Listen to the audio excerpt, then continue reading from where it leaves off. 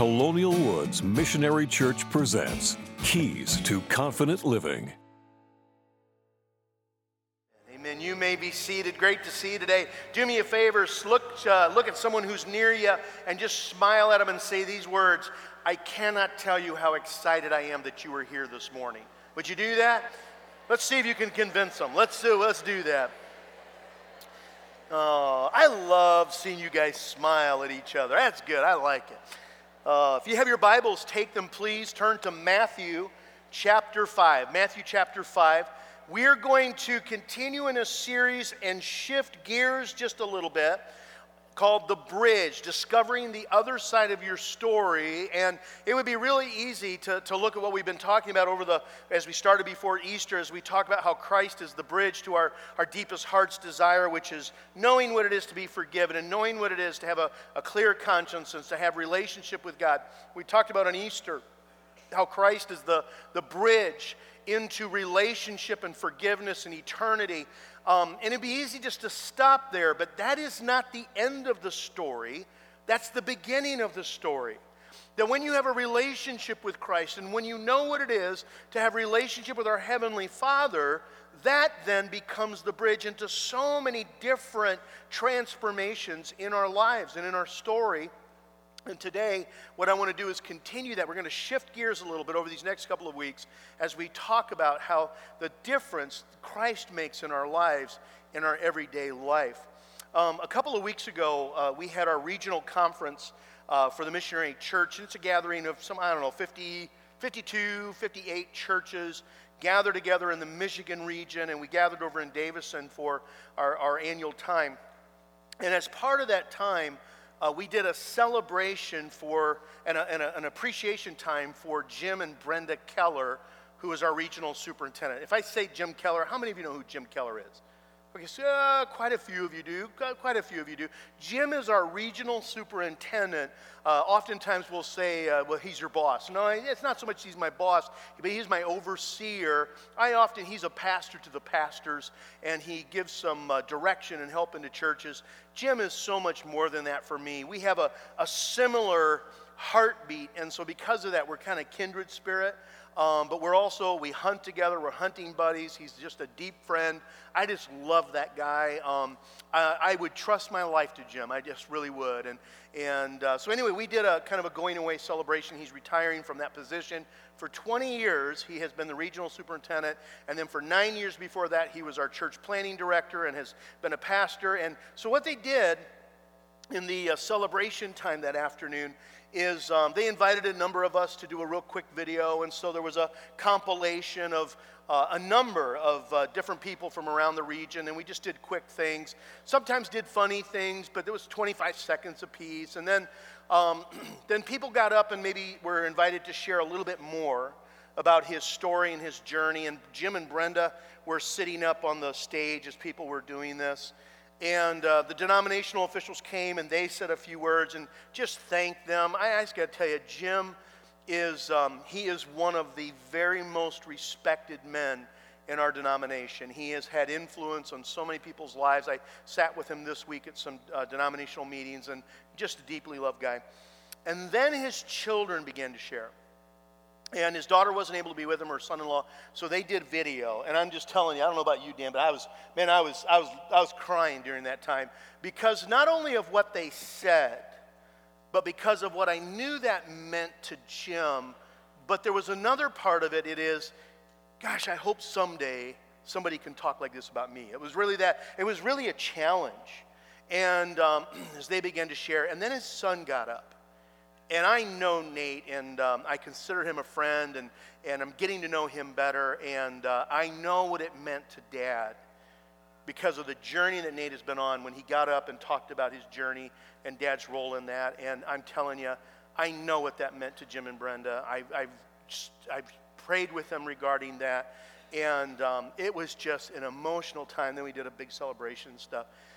And when we came home, I challenged the pastors who were still in our parking lot. I said, hey, guys and gals, let's live in such a way that someday someone can say stuff like that about us.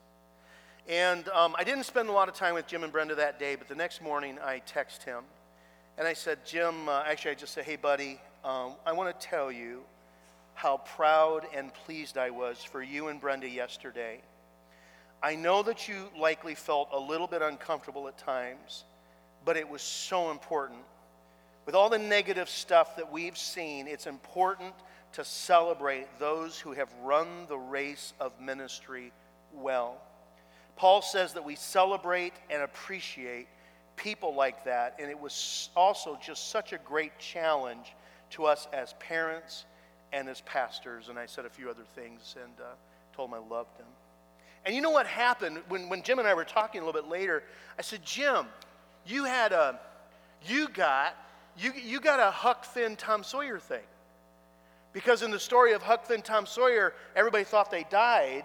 And they were hiding in the rafters as they watched their own funeral, and they heard all the things that were said about it. I said, Jim, you got to hear what's going to be said at your funeral before you died. I said, that is awesome. And I said, you ever notice that, by the way? Why is it we always wait until somebody dies to say something nice to them? I would just encourage you. If somebody's made an impact in your life, tell them before they die. I mean, I don't know. It'd be kind of nice to hear that, you know. And so I said, you got a chance to do that, Jim. And I just told him, I said, it was so important. We need to do things like that because we need to, exactly what I said in the text. And it reminded me of something a pastor said to me.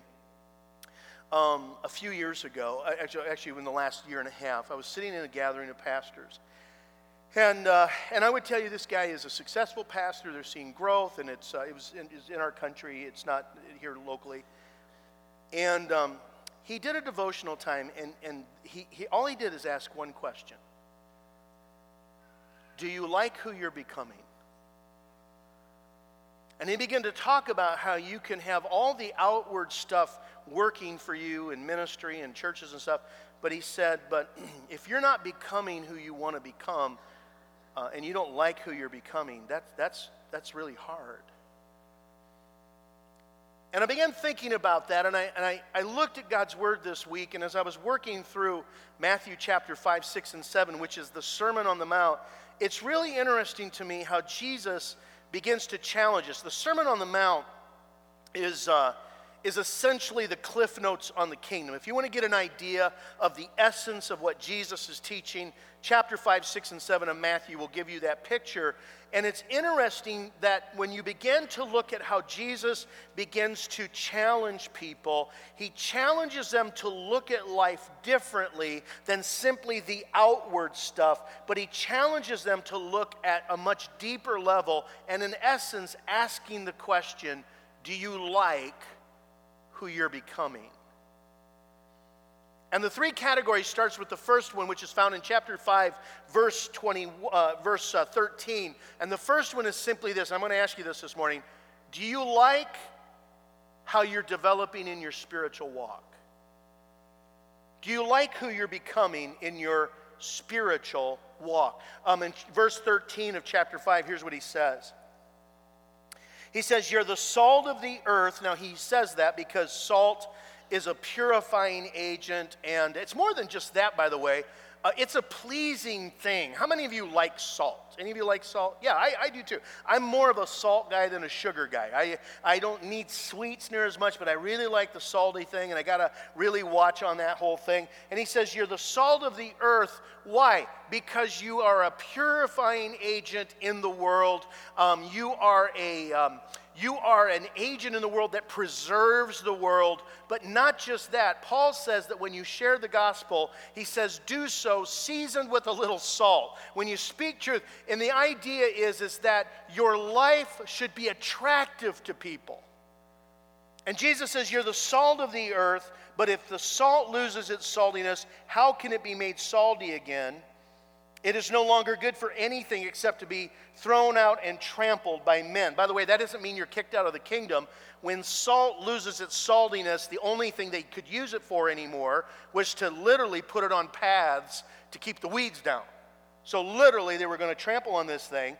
But it is something that once you have lost your witness, how do you regain that witness? That's a really challenging thought. Then he says, you are the light of the world. A city on a hill cannot be hidden, neither do people light a lamp and put it under a bowl. Instead, They put it on a stand, and it gives light to everyone in the house. In the same way, let your light shine before men, that they may see your good deeds and praise your Father in heaven. And he goes on throughout the next couple of chapters, and he talks about this whole thing of the witness that you have is impacted by the spiritual walk that you have privately. And if I were to ask you this question, where you are today spiritually and where you're headed today spiritually, in 1 year from now, would you expect you're going to be closer to the Lord or further away from the Lord? By the way, if you say I'm going to be about the same place in the Lord, you never stay stagnant. You're either moving toward or you're moving away in any relationship. Which way are you headed? Now, it's interesting because when you talk about your personal walk, I mean, there's a lot of things that are part of that. For example, what's your worship life like? And he actually talks about worship in that. And worship is so much more than simply coming together and singing songs with people from church, although that's part of it, and giving praise. But it has to do with our private walk with the Lord. In fact, if I were to try to describe what worship is, the way that I describe it is that in every area of my life, whether it's with my words, whether it's with my public time together, or it's my private time, is my life letting people know that God is worth being in charge in my life? Or is my life making him smile? But he's talking not just about our worship life, but he talks about our walk with the Lord, and then he talks about our witness to others, and he talks about how they're all connected together, because when he challenges later in this passage, he says that hypocrites are individuals who are one thing on the inside and then they try to play something on the outside. But he says a person who is salt and light is a person who is real on the inside in their walk with Christ, and it simply permeates out to impact the people that are around them. And all of us are on a spiritual journey, and we're headed in a direction. Now, your direction, I put it in your notes this way. Your direction does not determine your destiny, right? It's not about your destiny. Your direction does, however, determine your destination. And wherever you're headed, you will tend to hit whatever direction you're faced. Let me ask that question again. If you were to be honest about your spiritual walk today, and you were to, like they used to have us do this in school, where we would have a beginning point and we'd plot to another point and we'd draw a line, where are you headed? Are you headed closer to the Lord, or do you see yourself drifting further away from the Lord? There's a second one. As we evaluate our life and we want to ask ourselves, do I like who I'm becoming in my inner life? Now, when I talk about our inner life, Jesus says this in verse 21. He says, "You have heard that it was said to people long ago, 'Do not murder, and anyone who murders will be subject to judgment.'" In other words, you're not supposed to kill people. How many of us agree that's a pretty good rule of thumb? Not murdering. All right, most of us agree to that. By the way, if you did not raise your hand, everybody around you is now moving away a little further. "But I tell you that anyone who is angry with his brother will be subject to judgment." Now, that word anger, by the way, is a form. It comes from the root word of orge, which there's about 3 or 4 words for anger in Scripture. And it's orgazomenos. That's the word. And it means anger that is stored up and begins to bubble over in our lives. That's the kind of anger. There is anger in Scripture which is thumos. Thumos means to be out of control. Ragos is a word that means to have rage in our life, right? But orge, it means to store up anger. It's the kind of anger, by the way, that turns into pikra, which is bitterness and like an acidic anger in our life. Isn't it interesting how Greek has all these little specifics? This is the kind of anger that leads to unforgiveness. Okay, so that's the kind he's talking about. And he says, you have been told, he says, if you have anger in your heart with your brother, you'll be subject to the judgment. Again, anyone who says to his brother raka, which is answerable to the Sanhedrin, and that's just a word that means you're worthless, but it's like a vulgarity that says you're not worth anything. He says, but anyone who says you fool will be in danger of the fire of hell. And it's interesting that when Jesus begins to deal with our lives, he says it's not enough simply on the exterior life to do certain things. I care about who you are in your inner life. In the next passage, he talks about, he says, it's good for you not to commit adultery, but I tell you, I want to deal with your thought life and your lust life. Because it's not just enough not to do the action of adultery, it's important for you to have an inner life that is pure. Later on, he talks about worry, and he says, listen, it's not enough simply to go through life, but I actually want you to go through life learning what it is to trust and release and not be possessed in your inner being by worry and anxiety. I've shared at church a number of years ago, and I've shared it a number of times, and it's not something I'm proud of, it's just part of my story, that if there was a cyclical part of my inner life that I struggled with, it was in the area of anger. And I've told the story over the years of just how the Lord just touched me, set me free. It doesn't mean I'm never angry. Sometimes, by the way, I should be angry. And it doesn't mean that I don't ever struggle a little bit with it. But the Lord has just done such an incredible work helping me in that area of anger. Because what would happen, even after I came to Christ, is that I would kind of release things, but I tended to be the person who would suppress things. And how many of us understand that when you just simply suppress anger, usually that's not a good thing? We understand that? See, most of us think as Christians that we're supposed to suppress anger, and that isn't actually what Scripture says. We need to deal with our anger. Because when we suppress our anger, it's kind of like taking gunpowder and just taking a container and going really tight. And when you get that, you get what's called a bomb. And that's not a good thing, right? And so I remember as God began to deal with me, he began all the time dealing with me. Phil, do you want to be this person? Do you want to become this person who's just angrier in life?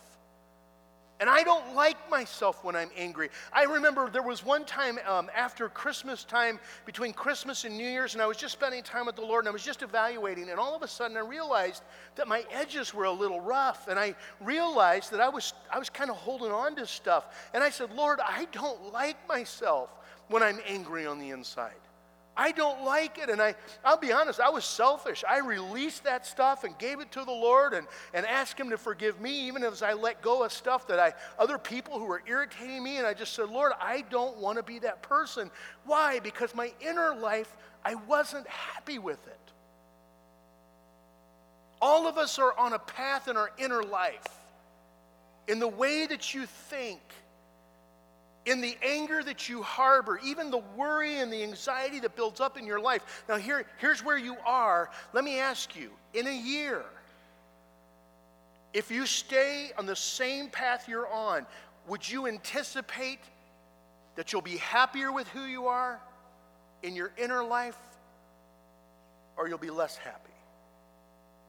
Stay on that path your entire life. Will you become that person who gets better with age or bitter with age? Which is it going to be? Because we're all on a journey. And he says, do you like who you're becoming? There's a third area that he deals with, and it's in our relationships. And so he goes into that next passage. And by the way, I'm not going to say the entire Sermon on the Mount only fits into these three categories, but it is interesting how much of it has to do with this. And he spends, I will tell you, the majority of the Sermon on the Mount deals in very practical ways with relationships. And here's what he says. He says, therefore, if you're offering your gift at the altar, verse 23, and you remember that your brother has something against you, leave your gift there in front of the altar. First go and be reconciled to your brother, then come back and offer your gift. Jesus indicates that the Heavenly Father is not just interested in your vertical relationship with Him, but He's deeply interested in your horizontal relationship with those that are around you. Now, don't get caught up with the word brother. A lot of times we read that and we say, well, that's not talking about just siblings, right? It's talking about, he puts a priority, by the way, within the body of Christ. So it doesn't matter if it's brother or sister or it's pastor or it's parishioner or whatever it is. He says, I just want you to know it's important for you to deal with these things called relationships. And as you go down through the Sermon on the Mount, I gave it to you in your notes, you're going to notice that he talks about sibling relationships and Christian relationships and business and workplace relationships and marriage relationships. By the way, he talks about in marriage, he talks about how hardness becomes the very root of divorce. He said that if you don't deal with this, if you stay on this trajectory, that's what leads toward divorce. And he challenges us to evaluate where we're at. Our family relationships, our friendships, our enemies, our neighbors, even in chapter 7. In chapter 7, he talks about being judgmental, and he says, how do you deal with the speck in other people's eyes when you yourself have these planks in your own eye? And he says your relationships are headed in a direction. Do you like where they're headed? One of them has to do big time with our relationship with the Lord, my spiritual walk. The second one deals a lot with my relationship with myself, my inner life. The third one deals with my relationships with others. And here's what I would encourage you. The Lord is the master of alternate endings. The direction that you're headed does not have to continue. You really can change direction. Wesley and I enjoy movies, and specifically, we enjoy Marvel comic movies and the Avengers, and I don't know, how many of you seen the Avengers? Any of you seen the Avengers? You all know how it ends? I'm going to tell you how it ends. It ends, no, it's okay. It's the credits play. That's the end. So I thought that was funny. I guess it wasn't. All right. I know what you're thinking. Mother's Day meal is coming real quick. But Wesley gets into alternate endings on movies, and he will often in the morning when he comes down, he has his phone, and he'll sit there during breakfast, and he'll watch like alternate endings, like this movie should have ended this way. By the way, some movies are actually written with alternate endings. Over the years, a number of movies that when they did the taping or did the filming for the movie, they actually filmed 3 different endings. And it wasn't until they got into post-production that the director made the decision as to which direction the movie was going to be. So even the actors didn't exactly know how the movie was going to end. They wanted to keep it a secret, but they were also still making up, so they have different endings. And I guess I would just say this. I believe, okay, without getting too theological, I believe the Lord knows everything. Okay? I really do. I believe He knows everything. I believe the Lord even knows the choices we're going to make. But I also believe that the Lord gives us free will. And I don't know how He does it. I don't understand it. I just believe with all my heart that's what Scripture teaches. And I understand that the Lord knows what the end of the book is going to say. I know He's got everything under control. But I will tell you this. I believe with all of my heart the Lord gives us options in life, and the end of our chapter is not yet written. He knows about my life. He knows everything. But I just believe with all of my heart God gives us options to alter the ending. That the path that I'm currently on, because He challenges us constantly, He constantly is challenging us to make choices and to turn from this and to do this. And so I don't know how it all works together, but here's what I would say, is that whatever path you're on, whether it be in your spiritual life, whether it be in your internal life or in your relational life, if you don't like where it's headed, God is the master of alternate endings. So let's just say that I don't like how everything is going. How do I alter the ending? And I real quick want to give them to you. That let's just say that I want to find an alternate ending in one of these areas. Let me give you 5 things real quick. Number 1, be honest with where you are. It is really hard to know where to head if you're not honest with where you're at. Before the days of GPSs, and I suppose we still do this, we use like a map question. You used to be able to go and you would put in you could print out directions that you could take with you to know how to get somewhere, and you could put in the ending point. And let's just say that I want to go to Cabela's in Dundee. Okay, I don't know why I put that on there, but anyway, let's just say that's where I want to go.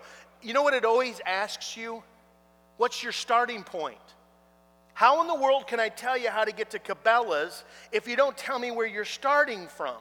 If you have a GPS and you plot an area, they will always look and say, this is where you are, this is where you need to go. And so we have to be honest with where we're at. You may say, well, you don't understand. I've tried and I've done my best in my relationships. For the sake of this discussion, I don't care. What I want to know is, do you like where it's headed? Because you can be right and still lose. And so let's be honest with where we're headed. Let's be honest with where we are spiritually and where we spiritually are moving. Let's be honest about, you know what, Lord, I'm noticing that I am developing some anger in my life and I don't like that. You have to know where you're at before you can get to the other side of your story. Number 2, take responsibility for it. Take responsibility. Own it. I'm going to give you 3 phrases that will absolutely keep you from ever making a midlife adjustment. Number 1 is the phrase, I deserve. But I deserve. You don't understand. I deserve this. I have paid my dues. I have put in my time. I deserve this. And if you are simply resting on the phrase, I deserve, I promise you, you'll never make a path change. Number 2, but you don't understand. You don't understand. You don't understand. I am where I am in my spiritual walk because of what my family invested in me when I was a kid. You don't understand. The church I went to. You don't understand. It's his fault because he did this. You don't understand. It's her fault because she did this. You don't understand. And you know what? When we use the phrase, but you don't understand, what we are simply doing is we are justifying where we're at, and we're making excuses, basically saying, I want to be where I'm at the rest of my life. And I know that sounds harsh. It's not to be harsh. It's just reality. Let me give you the 3rd one. But I've tried. I've tried. Which when I say I've tried, what I'm saying is I've made all the effort I really want to make in this area. And I'm constantly challenged by the Word of God that says, but make every effort. Make every effort. Calvin, my son, is 26 years old. He's married, and I don't know if I told you or not, but I'm a grandfather. I don't know if I told you. By the way, I was going to do one of those little giveaways for cutest grandchild, but I knew we'd win. So I decided not to do that. Oh, come on. Every grandparent thinks that. Come on. You know that's true. And Calvin is 26. He's married, has our grandchild, Jackson. But before Calvin was married and had Jackson, he was 16. Oh. And you know, Scripture doesn't say how old Lucifer was when he fell from heaven.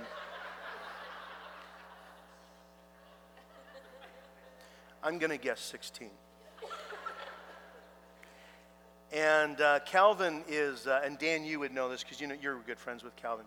Calvin and I are a lot alike. We have a lot. He used to hate that. He now owns it. He just understands it.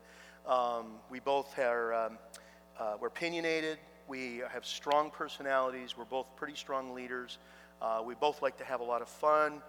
And I will just tell you that there were about 3 years, specifically 2 years, where Calvin and I just were like this. It was just, and it wasn't just me, by the way. Tammy was like this too, but she's not built quite the same way I am.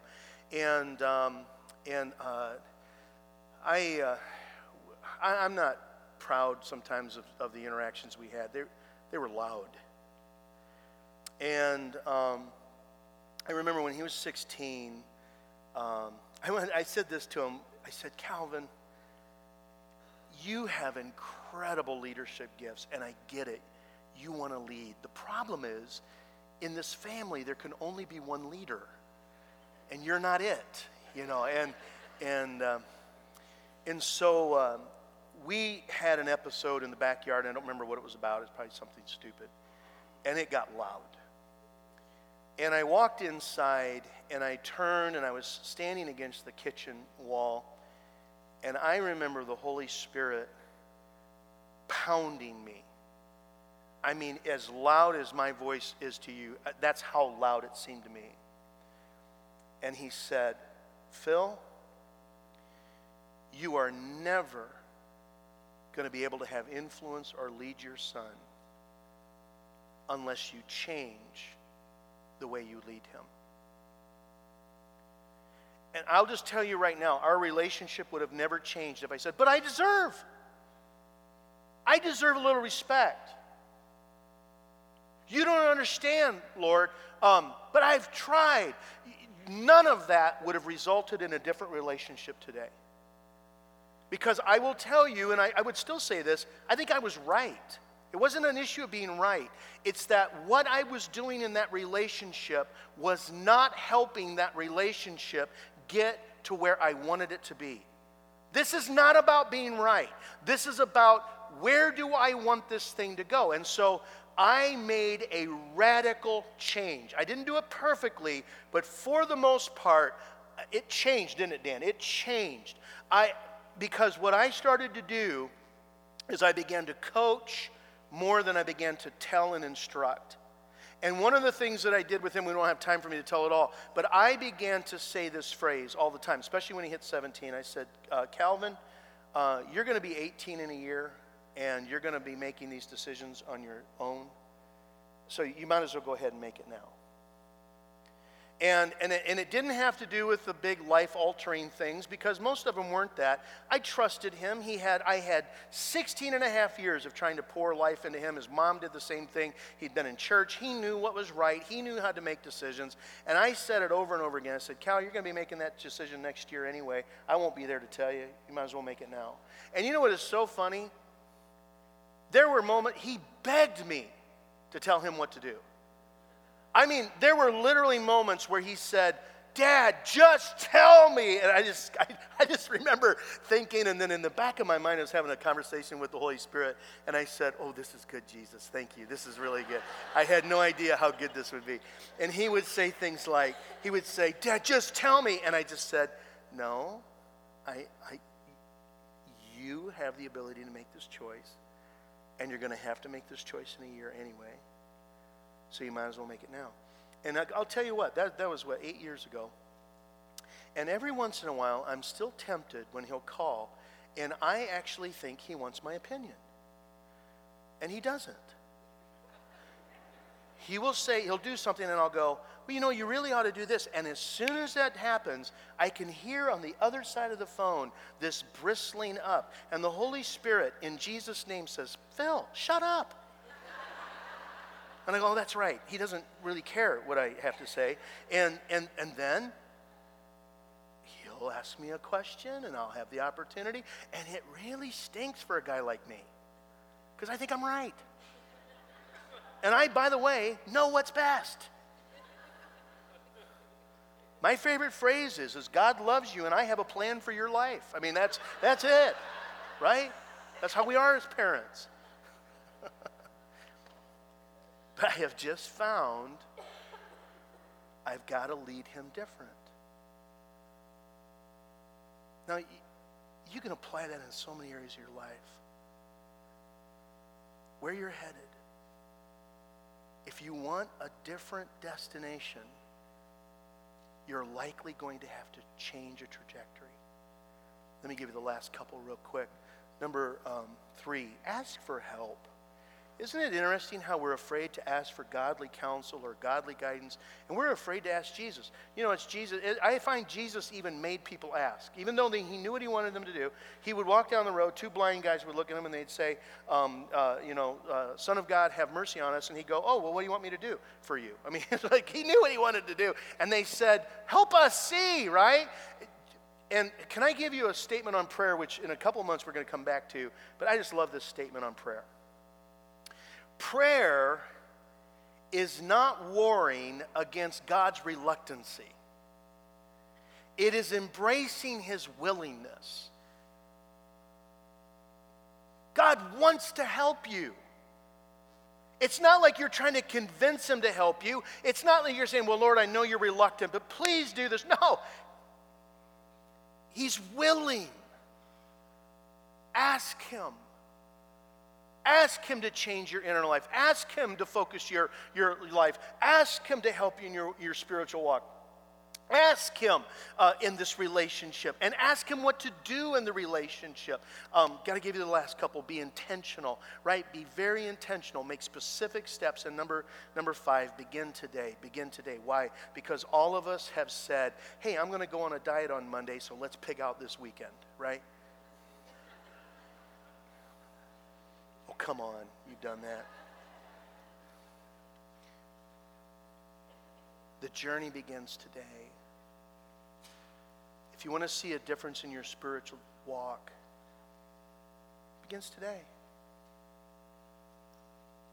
If you want to see a difference in your inner life, you know what? Today, Lord, I've got some anger in my life today. And I'm not gonna deal with it someday. I want to deal with it today. Lord, I'm going to trust you today. Lord, I'm struggling with my thought life. Lord, I ask your forgiveness. Do a purifying work today. This relationship, Lord, today, I want to take steps to change the trajectory. Because if I keep going the direction I'm going, I don't like the way it's going. So help me.